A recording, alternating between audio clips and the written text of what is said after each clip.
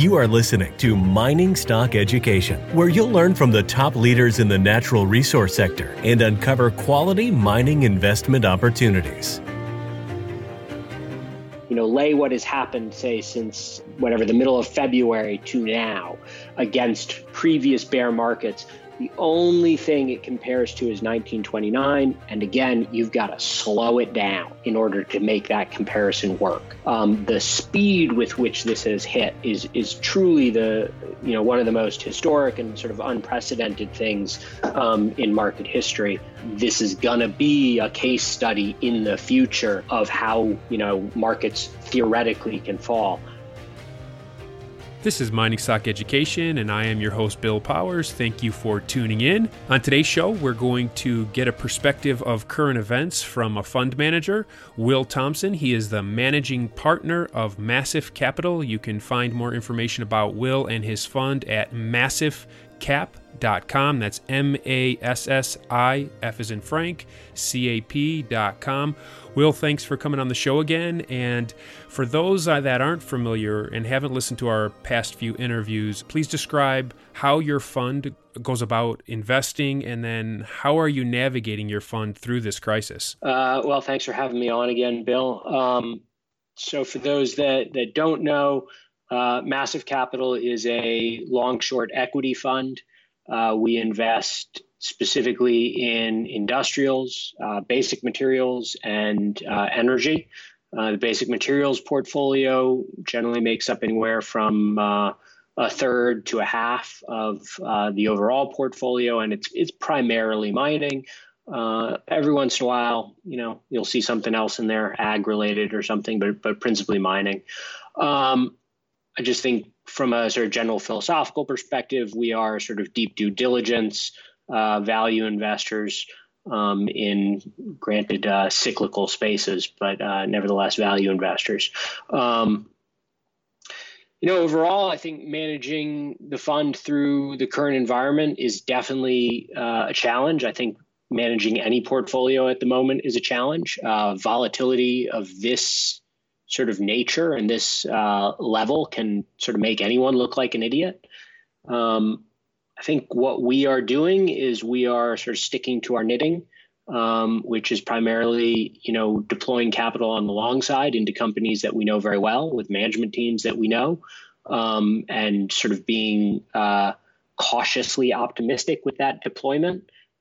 So, for us, we tend to run or are trying to run closer to market neutral with sort of equal longs and shorts, sort of coming into this year. That's how we were positioned. And so on the long side, we are occasionally adding to positions, adding a little 1% here, 1% there. But we aren't necessarily being particularly aggressive yet. There are what look to be some developing opportunities that are going to be fantastic. But I think there's still plenty of time to be patient. There's plenty of money to be made, if you will, by sitting on your hands during sort of current events, I think. And that's primarily because, the uncertainty level is so high that one definitely wants to find sort of the businesses they want to buy, but, sort of tiptoe lightly into them, I think. So on the short side, I would say we're definitely being a little more aggressive. We had a pretty significant short book coming into this and have continued to add to it here and there. We're still finding the occasional opportunity sort of to add to the short book, not necessarily in certain beaten down sectors like, say, U.S. fracking or something like that, but definitely still some idiosyncratic short opportunities out there specifically related to various different companies' business models. And again, more so on the industrial side of things, business models where, sort of access to capital markets is necessary for the survival of the business. Those are great sort of short candidates at the moment, in our opinion, and we're still finding them from time to time. Will, the Dow is down, as you know, 30% off its recent highs just in the last 30 days. There's even blue chip stocks that are down 50%. gold stocks down 50% or more, depending on which stock you're looking at. So you also have the shorts that you mentioned. Did your shorts kind of save your portfolio here in the last 2 weeks and cause you to outperform at least the Dow? We have a short book that has basically kept up with our long book. We also run a tail risk hedge via options. And between the short book and the tail risk hedge, we are up for the year. Although it's only a few percent, so it's not as if we're not a sort of tail risk fund that might be up a couple 100% because they have some sort of very leveraged option strategy. We employ the tail risk hedge to generate liquidity at the sort of bottom of cycles or during events like this, and thus far it has done that. And sort of between that and the short book, we're up a couple of percent. There's been a lot of talk about the rush to liquidity and thus the strengthening of the U.S. dollar in the past 2 weeks. Did your fund rush to liquidity at all, or because you had these short positions, you're just staying put with the investments that you have? The only way or the only direction capital has gone basically is out. So we have continued to deploy capital, as I said, patiently. But we did not rush to liquidity in the core portfolio at all. We do run a mining-only portfolio for a couple of people, a couple of our institutional clients and things like that. And I will say that there we have more juniors, pre-production mines, and we did liquidate a couple of those positions, not because we don't think that the companies are worth every penny that they're trading for, but because the potential for a pre-production, zero revenue mine, regardless of sort of the outcome or the near future, to fall to fall 90% or 75% is quite high, and so it was definitely a bit more of a trading decision than an investing decision. But sort of rule number one is don't lose money, and we saw it as an opportunity to get out of a couple of positions. But generally speaking, capital has just flowed into the market, not the opposite way. Within the mining sector, when you are going to be redeploying more cash, what are some of the opportunities that you're going to be looking for, and what type of signals for an entry point could you share with us? There's going to be a couple of different opportunities. I think the easiest and most sort of obvious opportunity is that there are definitely some majors, producers, and I haven't looked necessarily at, say, Rio Tinto or BHP, but sort of companies of that scale and size and expertise, et cetera, that are trading at prices that are too low. And those are, sort of good places to put capital, in our opinion, for the near future. For those that are looking for something a little more adventurous, I think, one has to be quite cautious, and one has to really focus on the near-term catalysts. So if you've got something, and I'm thinking something like, say, a Trilogy Metals, let's say, great, very interesting deposit, things like that, but they don't have any real catalysts in the near future.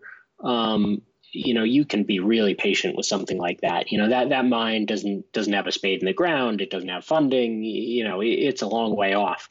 But something, something more like an Adriatic, or, we like Equinox Gold quite a bit. So something with some more solid catalysts in the immediate term, where revenue is going to be turned on, cash flow is going to be turned on. Those are still opportunities that I think are well worth looking at over the course of the next, sort of 6 months. But I would be cautious, more cautious than usual, about juniors or developers that don't really have an obvious and hard catalyst. Not because there isn't value there, but just because of the potential for the money to sort of sit there for quite a long time before there's a pickup again. And keep in mind, these are things I think. I do not know them, but these are just sort of the impressions I have about the way the market is. That being said, I will say I observed this morning, and I think it's kind of interesting.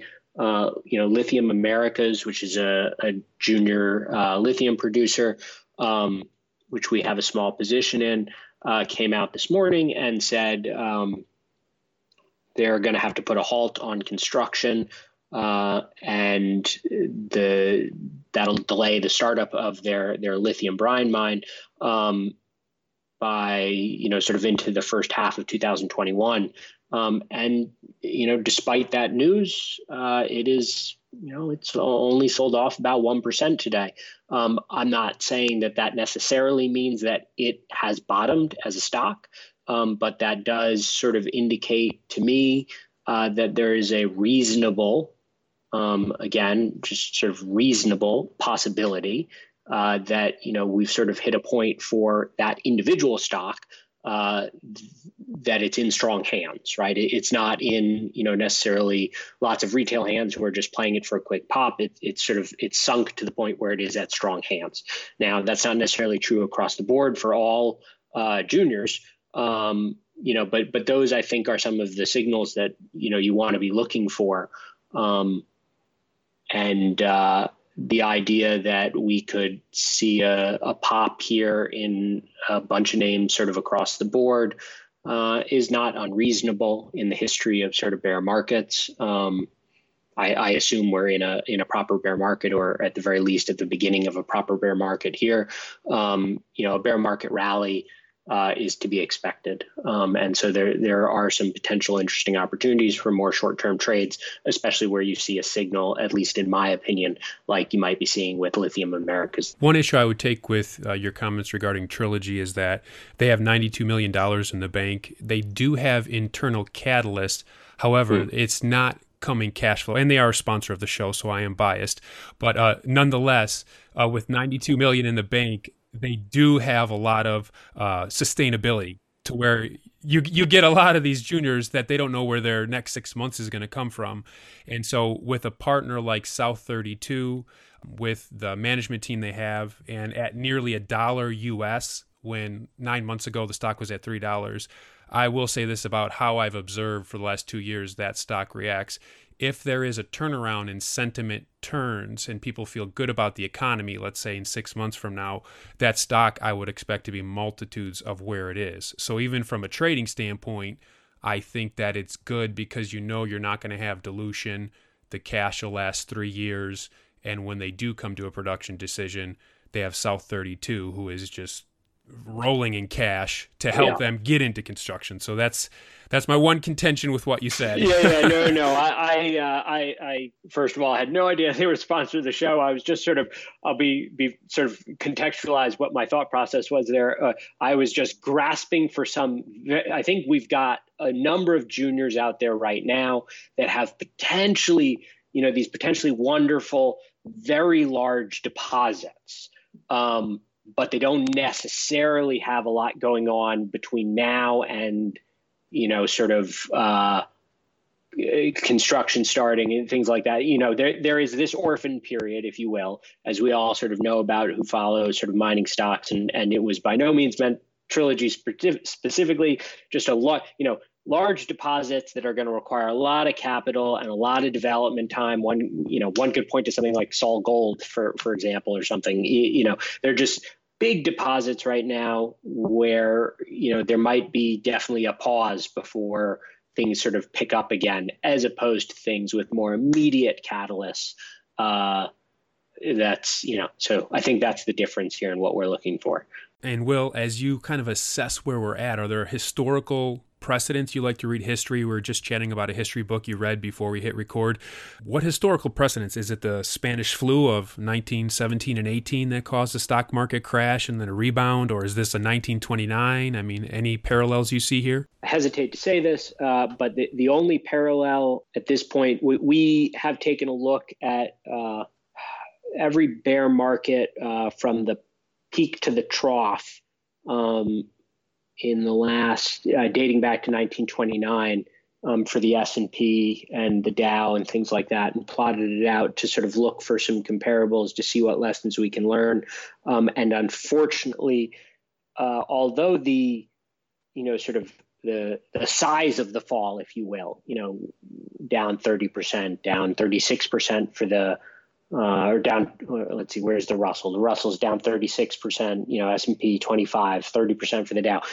That's not uncommon for a bear market. Frankly, in my opinion, it's not far enough. But what is completely unprecedented is the speed. So the only comparable at this point is 1929, and it's only a comparable if you slow down how fast we've fallen. So if you look at the actual charts and you sort of lay what has happened, say, since, whatever, the middle of February to now against previous bear markets, the only thing it compares to is 1929. And again, you've got to slow it down in order to make that comparison work. The speed with which this has hit is truly one of the most historic and sort of unprecedented things in market history. This is going to be a case study in the future of how markets theoretically can fall. And we may not be done. I mean, do you think we can go further? I think we can. Oh, I don't see any reason why we don't fall further. I mean, I'm not going to try and pick a bottom point or anything like that. But if the real economic impact is as severe as it theoretically could be, we may see a pop in the middle somewhere, again, a couple of little bear market rallies. But if this is a bear market, the retracement that needs to occur for it to sort of fit with historical bear markets, we still got another, maybe 20% to go. That the 10-year run since 2008 has been dramatic. And the question is, what kind of retracement needs to occur for the market to settle down again? And I don't see any reason why, a 40 or 50% fall like one sees in bear markets on a 10-year basis is out of the question. So even with that, then, that potential expectation, you're not just rushing to cash. You're still sticking with some of your positions. The idea of rushing to cash, you shouldn't be in the stock market. This is my opinion again, and this is what I think. I do not know this. If you're not prepared to take a 50% hit on a stock, then you shouldn't be in the stock. Companies rise and fall, but value doesn't change that much. And so we got plenty of stuff. We've got some oil stuff that's off, 50, 60%. You got a mining company that's down 70%. But if the thesis still holds, the thesis still holds. And so you have no reason to get out. And in fact, you have reason to buy. This market, people have to switch the way they're thinking about it. Again, patience is important, but things are on sale right now. And this is the only time anyone has a sale and people say, oh, I need to preserve cash. Right? Nobody walks into Target or Walmart and says, oh, everything's on sale. I better not spend any money. Your fund must have not been leveraged, though, because a lot of these funds that rush to cash, they were leveraged. So that's probably the difference? That's probably absolutely true. Leverage is it's a two-edged sword. So if you are levered, then, yeah, you definitely need cash right now. But cautious and sort of thoughtful portfolio positioning is quite important. So if you were levered to the long side, then yeah, you need to rush to cash. But I suspect that a lot of your listeners are not, levered portfolio hedge funds. And so those individuals should be, sort of patiently waiting, deploying capital thoughtfully, and not panicking, because it just it doesn't add any value to your process. You got to stick to your process regardless of the environment. You've been listening to Managing Partner Will Thompson with Massive Cap over at massivecap.com. Will, is there anything for our listeners that they should be aware of? Feel free to sort of head over to our website. We provide our quarterly letters and occasional research reports and things like that. So if you're interested in signing up or learning more about the fund, you can reach us via our website. Excellent. Thanks for coming on the show today, Will. I really appreciate it. Absolutely.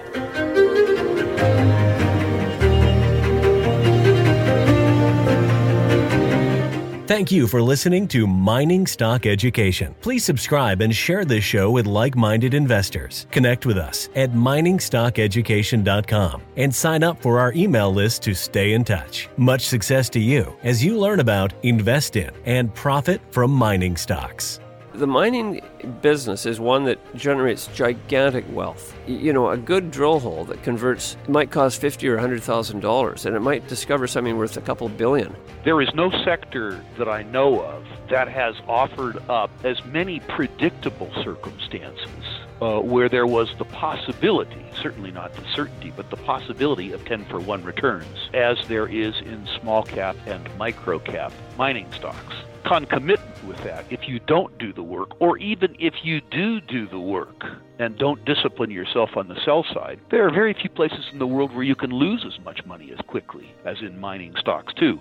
I just started to study up on mining stocks, and I just became fascinated because this is such a tiny sector and it's so volatile that either you could do really, really well, or you could pretty much get blown out of the water really quickly. The mining sector is a very risky sector. It can take your money very, very quickly. Don't fall in love with stocks, and don't be overly confident, and just do your work as best you can. Do your very best, but don't fall in love and don't get too overly confident, because that's a recipe for disaster.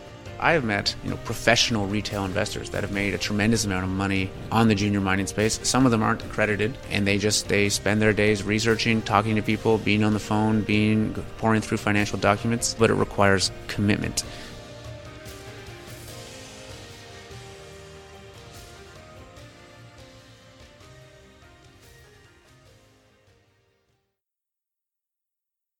This podcast is for informational purposes only and is not to be considered personal legal or investment advice or a recommendation to buy or sell securities or any other product. We make every effort to be accurate, but the information presented is not to be considered infallible. It may contain errors, and we offer no inferred or explicit warranty. If personal advice is needed, consult a qualified legal, tax, or investment professional. Do not base any investment decision on the information contained on miningstockeducation.com, our podcasts, or videos. Make sure you always conduct your own thorough due diligence before investing. Realize that we may hold equity positions in or be compensated by some of the companies we feature, and therefore are biased and hold an obvious conflict of interest. For our full disclaimer, please visit our website.